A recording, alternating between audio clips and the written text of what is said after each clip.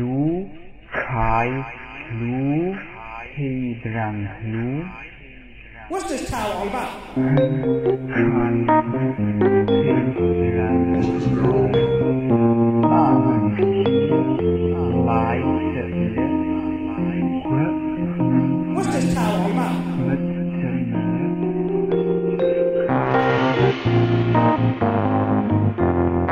You're listening to What's This Tao All About? A lighthearted look at Taoism featuring Dr. Carl Totten and Todd Perry. Carl is the founder of the Taoist Institute in North Hollywood, California. Todd Perry knows a little about Taoism and is mainly here because he owns a few microphones. Now, let's learn. What's this Tao all about?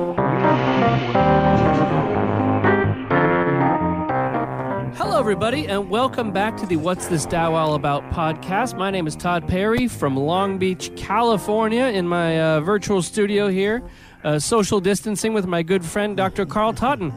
Hello, everybody. Good to be back. On today's show, we're going to discuss a little bit of Wu Wei. We have some listener mail, and we're going to go through some chapters of the Tao Te Ching. But first of all, as everybody knows, you can hit up our website, and we have about 2.5 hours worth of audio available for you with an unreleased show, Finding Talents in chapters 42 and 53, and 3 guided meditations by Dr. Carl Totten that you can get with a $35 donation. With just a $15 donation, we'll give you an unreleased show, so sometime when we don't have a show out, you can listen to some fresh content. Mm-hmm. And it helps us go about spreading the word of the Tao worldwide via our podcast, which it does take a bit of time, and there are some expenses involved. So it's nice when people help us out. So let's get right to it. The concept of Wu Wei is one of the most often discussed and misunderstood aspects of Taoism, and I think just because there isn't really a equivalent in Western thought, whether religion or possibly philosophy. I haven't really ran into anything that's really popular in Western thought, so I think that we kind of miss it. And even myself, as somebody who studies the Tao and discusses it with you, I often, when I think, how do I apply Wu Wei to a certain situation, I kind of don't know what to do, and I'm at a loss for it because it's such a difficult thing to grasp. It's very slippery to me. Mm-hmm. But I found a video by a man named Edward Slingerland, who is a guy who is somebody who interprets Eastern philosophy for Western audiences, discussing it. So I have some audio clips of that. So we're going to listen to it, and then Dr. Totten, if you could share your thoughts on it. And the interesting thing is, often when we talk about Wu Wei, we talk about it from mostly about kind of achieving goals and doing things like I applied Wu Wei to do X, Y, Z. This is more of a social take on it. So here we go. Wu Wei is an early Chinese term that means literally no doing or no trying. But I think a better translation is effortless action. And it's the central spiritual ideal for these early thinkers I look at. So the Confucians and the Taoists. And what it looks a little bit like flow or being in the zone as an athlete. So you're very effective. You're moving through the world in a very efficient way, the social world and physical world. But you don't have a sense of doing anything. You don't have a sense of effort. You don't have a sense of yourself as an agent. You kind of lose yourself in the activity you're involved in. And you're not only efficacious in terms of skill in the world, you also have this power that the early Chinese call, unfortunately the Mandarin pronunciation is "duh," which sounds kind of funny, but it's often translated as virtue, or it means something like charismatic power, charismatic virtue. It's this energy you kick off, an aura that you kick off when you're in a state of Wu Wei. And this is why these early thinkers want Wu Wei, because for both of them, the Confucians and the Taoists, it's the key to political and spiritual success. So if you're a Confucian, getting into a state of Wu Wei gives you this power, duh, and this allows you to attract followers without having to force them or try to get them to follow you. People just spontaneously want to follow you. If you're a Taoist, it's what relaxes people, puts them at ease, and allows you to move through the social world effectively without harm. So everybody wants this because it's a very, it's the key to success. But they're all involved in this tension then of how do you try to be effortless? So it's interesting. He talks about Wu Wei kind of like it's charisma. You know, it's like often they talk about people and they say, oh, they just had it, right? And it's an ineffable thing, and it's really hard to realize, but there are people that have this power. But it looks a lot like Wu Wei. You know, it's the idea of somebody who moves through the world effortlessly, and, you know, they're not neurotic. They put you at ease, and there's a power to that. And usually these types of people are intelligent or whatever. You know, you find there's politicians that have it. It's like my uncle once said that he took a plane ride with Ronald Reagan when he was the governor of California. And he said he sat next to him, and it was like, he said the guy was like a ray of light. He goes, the guy, there was a out of kind of another worldly charisma about the man that make him just likable and made you feel like you were the only person in the room, you know, talking to him. And they say, you know, Bill Clinton was definitely that way. He'd sit and give you a handshake and bring you in, and you would just be completely seduced by this person. Or when people first saw Madonna perform just in a New York nightclub, they were like, oh my God, what is it that this person has? And the way Edward Slingerland is talking about it, he's talking about kind of a sense of Wu Wei. But the interesting thing is, as he brings up at the end of the clip, is like, how does one work to appear effortless, right? Because they seem completely contradictory. Well, I think the key is the word work. You know, remember he correctly translated it as effortless action. And because it's effortless, it really isn't work. It's the person just being naturally themselves. And when a person is naturally themselves, remember, if we are all part, we representing the microcosmic are part of the larger macrocosmic. Remember, as above, so below. As within, so without. And so if we are truly fully present in the present moment, what does this present moment actually contain? Everything within the Tao. And so if we are really in that flow of ourself, in contact with and in the flow of the Tao, we have very few, if any, limitations. Probably the only limitations are the ones that we actually impose on ourselves through our limited thinking or by trying to be overbearing. See, and that creates a type of a limitation. And then it gets pushed back from others on the outside.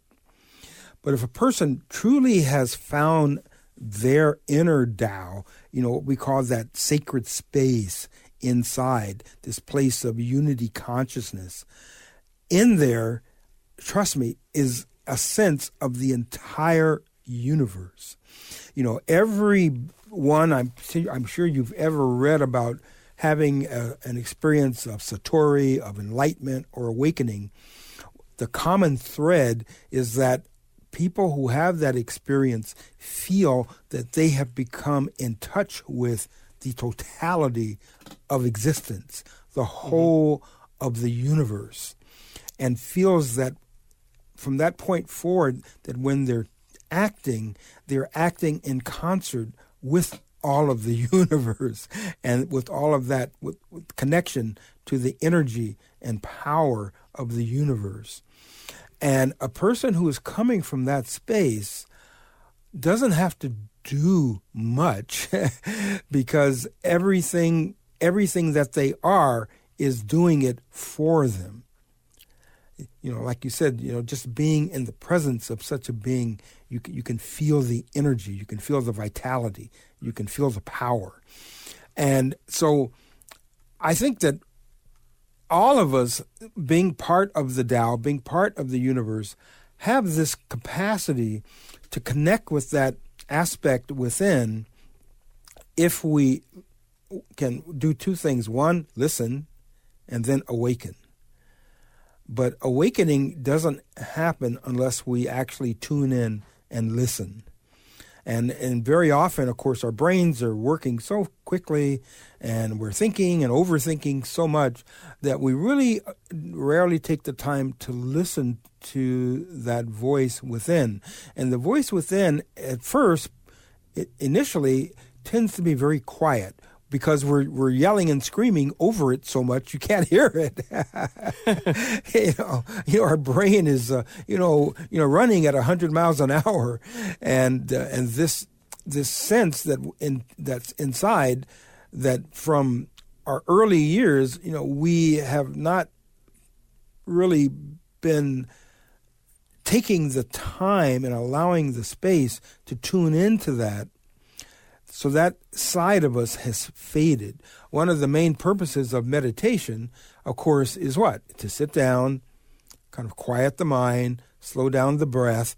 For what purpose? For this very purpose, so that we can really tune in to this internal Tao, and by doing so, find the universe, find the great Tao, and become in harmony with that.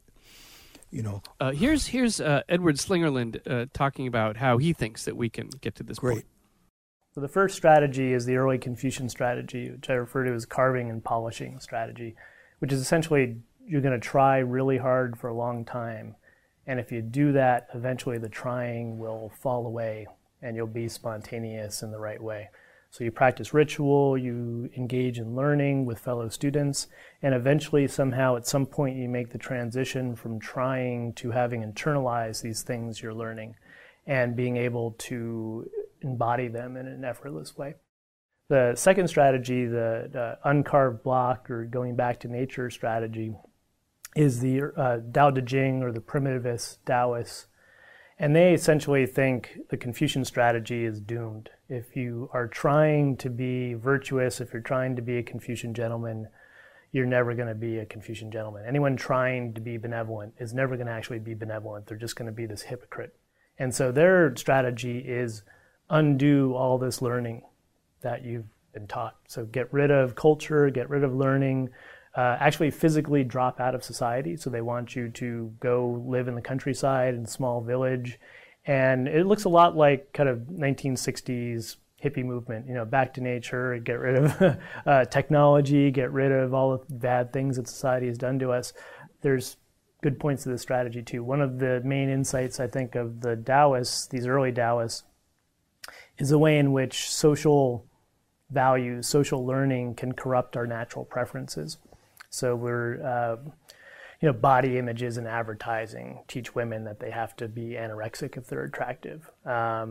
We're taught that we always need to have the latest iPhone. So, we have a perfectly good iPhone, but then we see the new iPhone and suddenly our old iPhone isn't good anymore.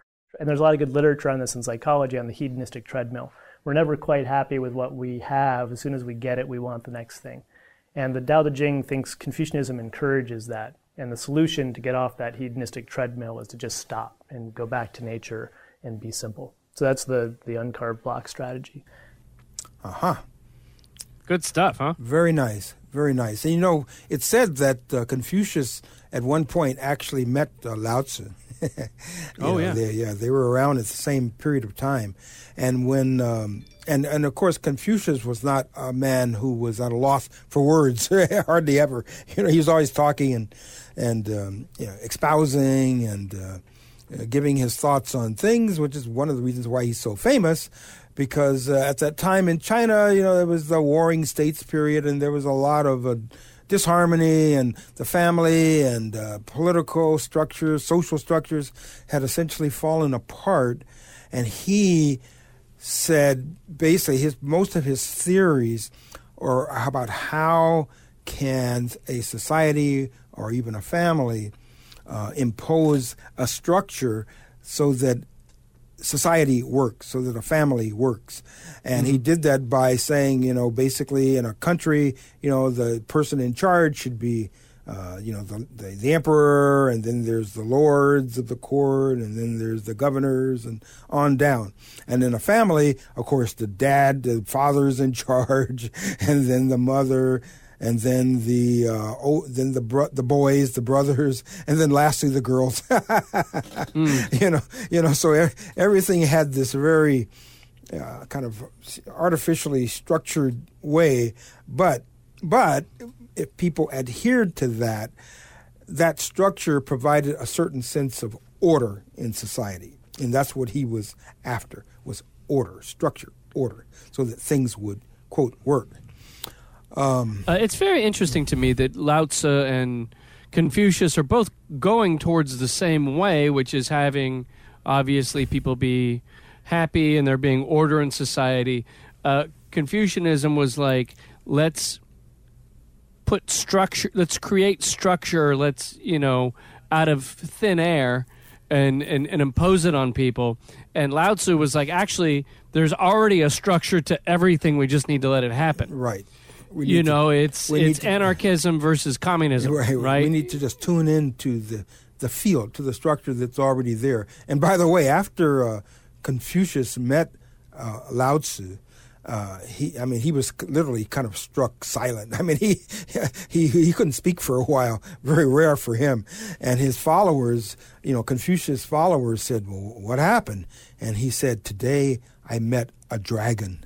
But imagine you are trying to impose this will on society that you think will make it better, and somebody comes up to you and simply says, no, we just need to undo everything. It's like you're writing treatises and writing books and creating monuments and this whole thing, and then someone's like, no, we just need to actually untie the knots.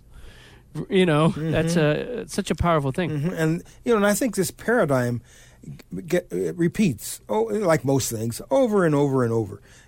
Like today, to make society work, what should we do? Should we impose stronger law and order and have more prisons and more active police and stop and frisk and blah blah blah?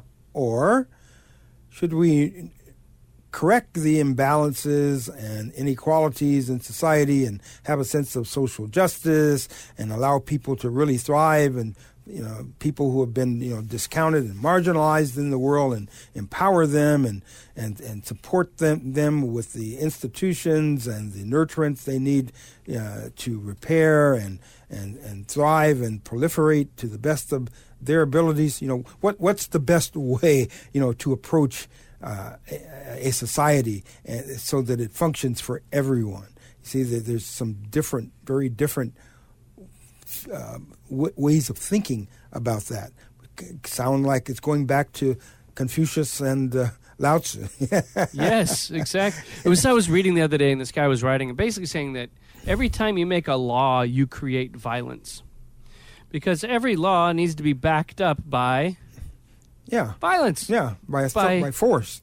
By force, authority. It's laws are either. In fact, didn't Lao Tzu say in one of the chapters somewhere that essentially by creating a law you just created a criminal?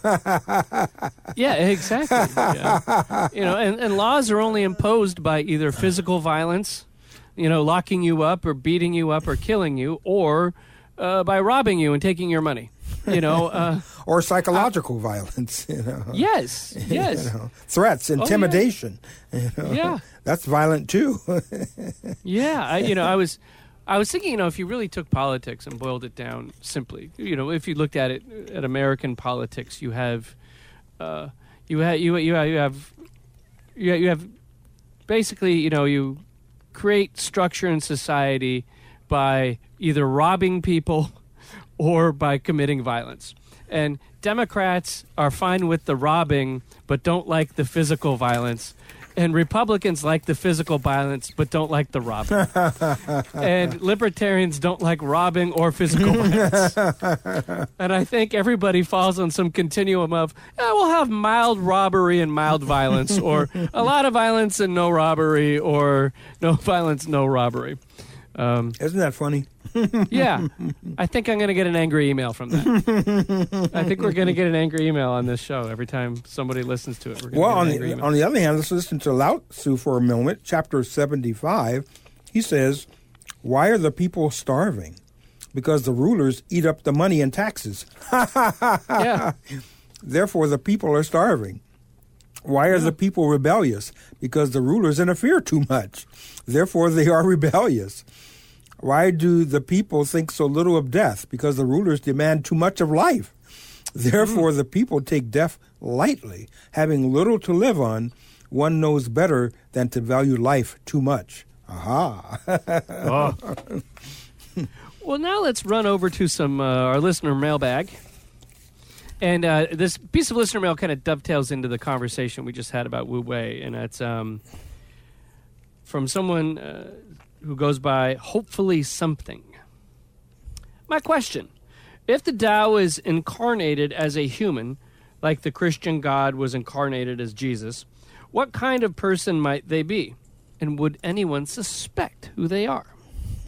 So, Dr. Totten, who do you think this, Taoist Jesus or whatever, if they were, what if God was one of us, the song, what a great song. What if the Tao was one of us? And of course, who would it be? Of course, we did have Lao Tzu and Chuang Tzu, people like that. But, that's a difficult question to answer because the Taoist the concept of Tao or God is very different than the Western one of an embodied God with human features.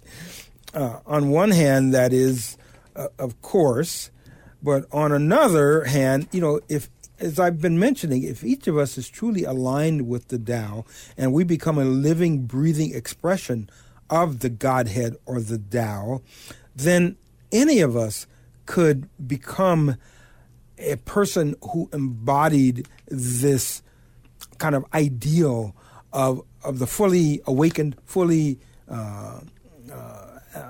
enlightened, fully capacitated individual that we often attribute as, quote, God. Mm-hmm. I think of my Zen teacher who's very, very simple, at the same time, he's always content. He's very knowing, but yet he's always open to learn. He's always aware of what is happening, yet he's always satisfied and grateful with what he has. Above all, he's always fully present in the present moment, not waiting for what's next and not regretting what has already happened. He's not trying to do or be anything or anywhere other than in the moment, which he says contains the entirety of the universe in all of its fullness. Who could want or expect more than that?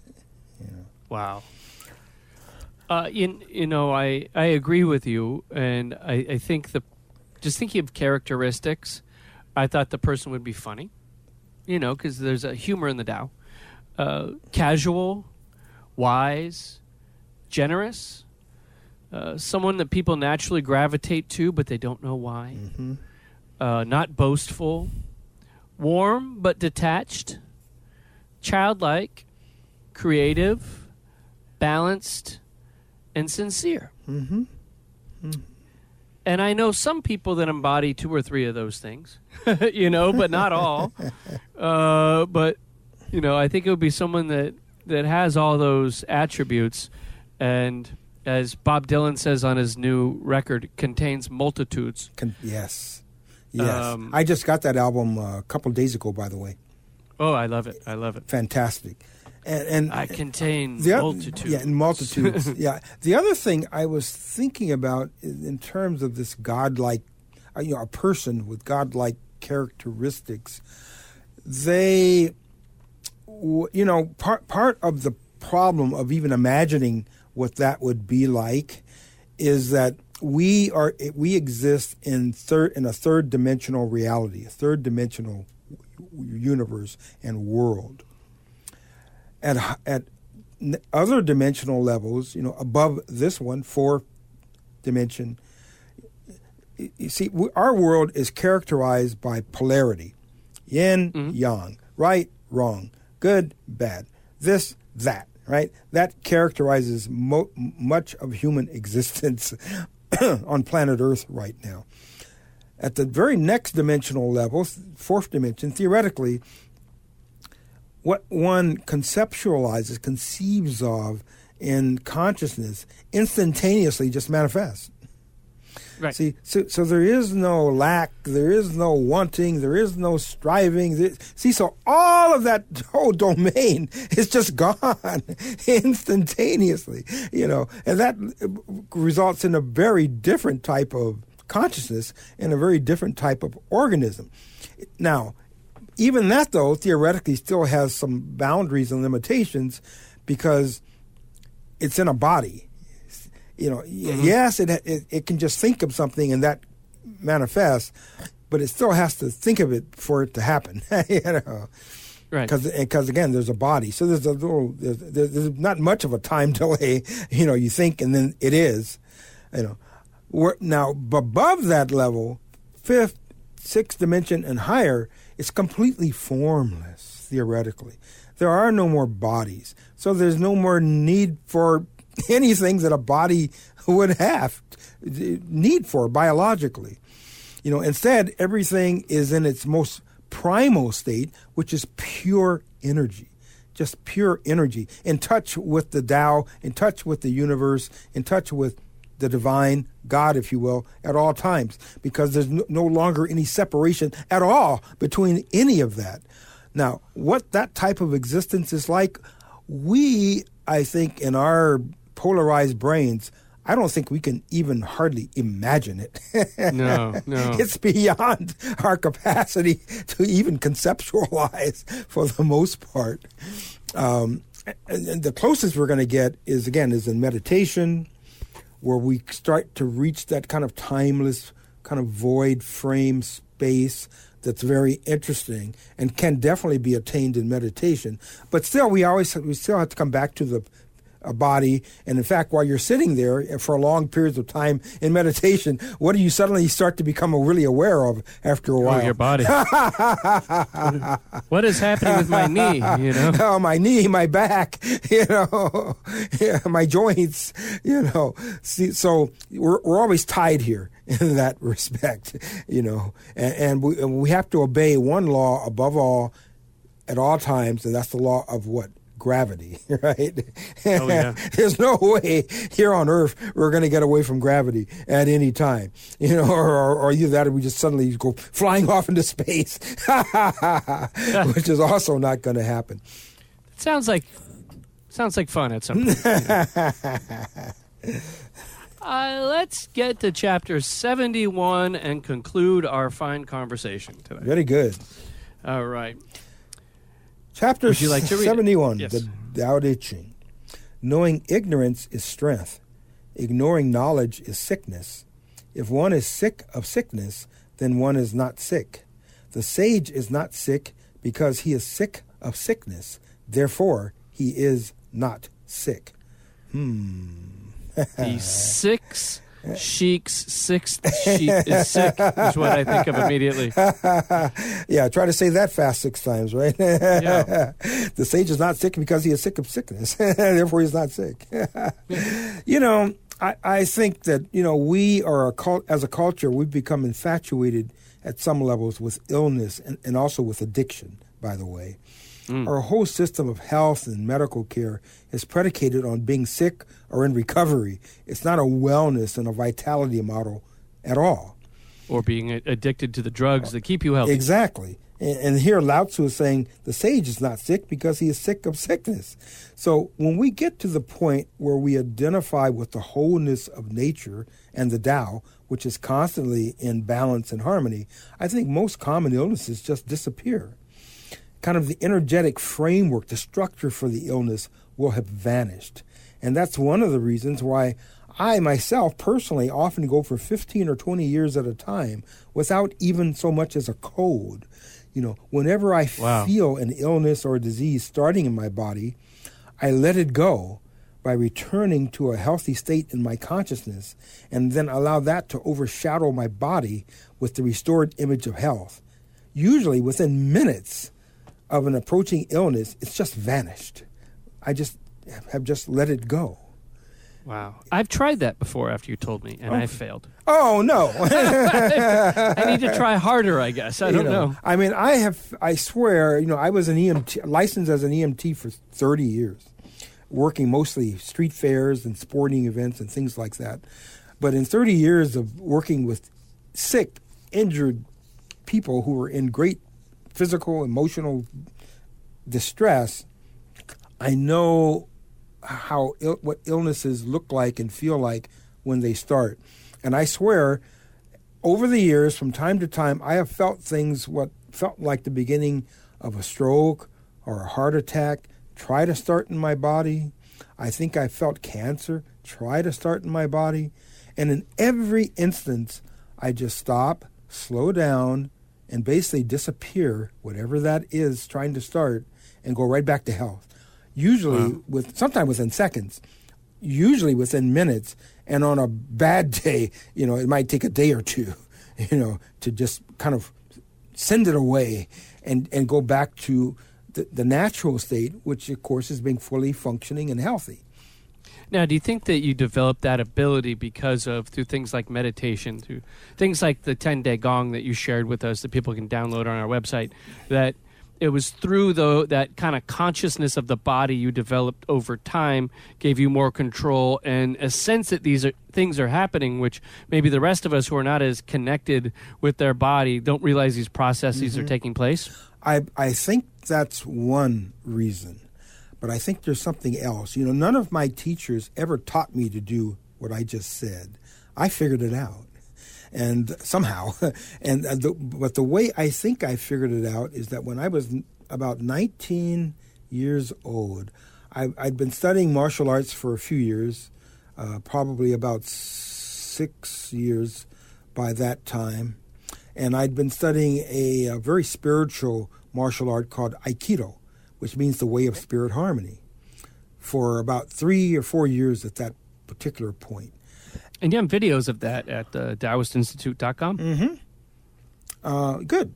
And then what happened one day, the world's leading master of Aikido came here to Los Angeles and taught a class. Now, I'd read the guy's books. He was like a absolute idol of mine. He was the senior student of the founder of Aikido. He was the world's only 10th degree black belt. And so when I heard that this guy was going to come and teach a seminar at my Aikido school in Culver City, I was just, enthralled.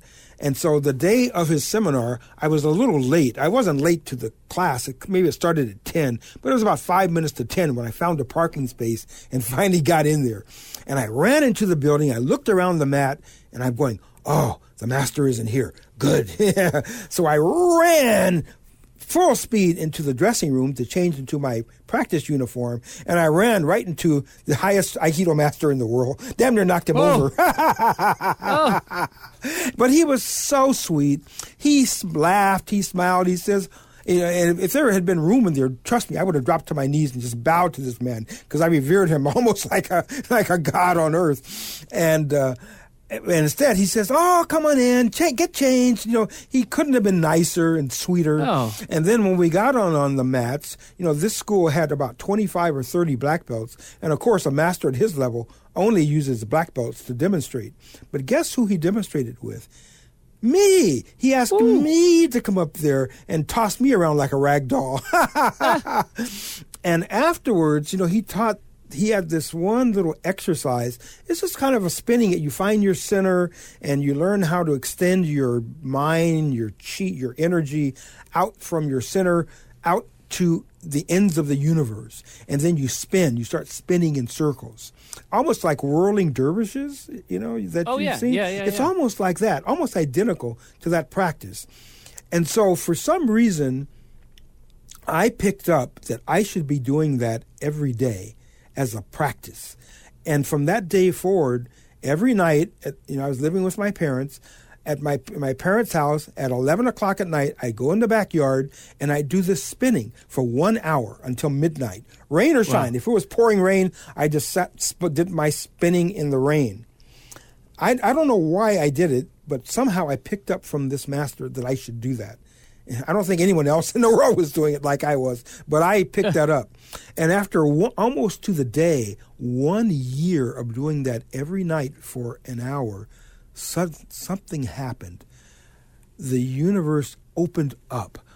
I suddenly dissolved my ego. I suddenly felt myself becoming one with all life everywhere throughout the entire universe. Wow. I understood. I got it. And so I think that besides the Qigong and the meditation and the other practices and the mindfulness and all those other things, I think that as a result of that early experience, I learned what complete kind of unification and wholeness felt like. And now I can always kind of go back to that in my mind. But you have to have visited there once in Yes. order to know Yes. where it is or what it Yes. feels like or know when you're there. I cannot tell you how grateful I am for having that experience, because now when I listen to masters or other teachers talk, I can tell the ones who've been there Right. and the ones who haven't. There's a quality of being that's there in an individual who has touched the Tao in such a profound way. And I think through our program here and through our teachings and the things that we put out, the CDs, the meditations, the practice things, I think all of that, in my mind, is a way to try and help us and our listeners move closer to that state. And us talking about the Tao Te Ching and Lao Tzu's and Chuang Tzu's teachings, I think we're trying to kind of get everybody kind of on the gravy train, so to speak, Yeah. and ride into this state of unity and harmony that ultimately, we actually already are there, but we have so many such polarized thinking that makes us feel out of touch with it, as if we don't know, as if we are not there. It's turning on the light in the room. It's turning on the light, and it's remembering who we are and where we come from. This is who we are and where we come from, and we just need to relax and return to the Tao.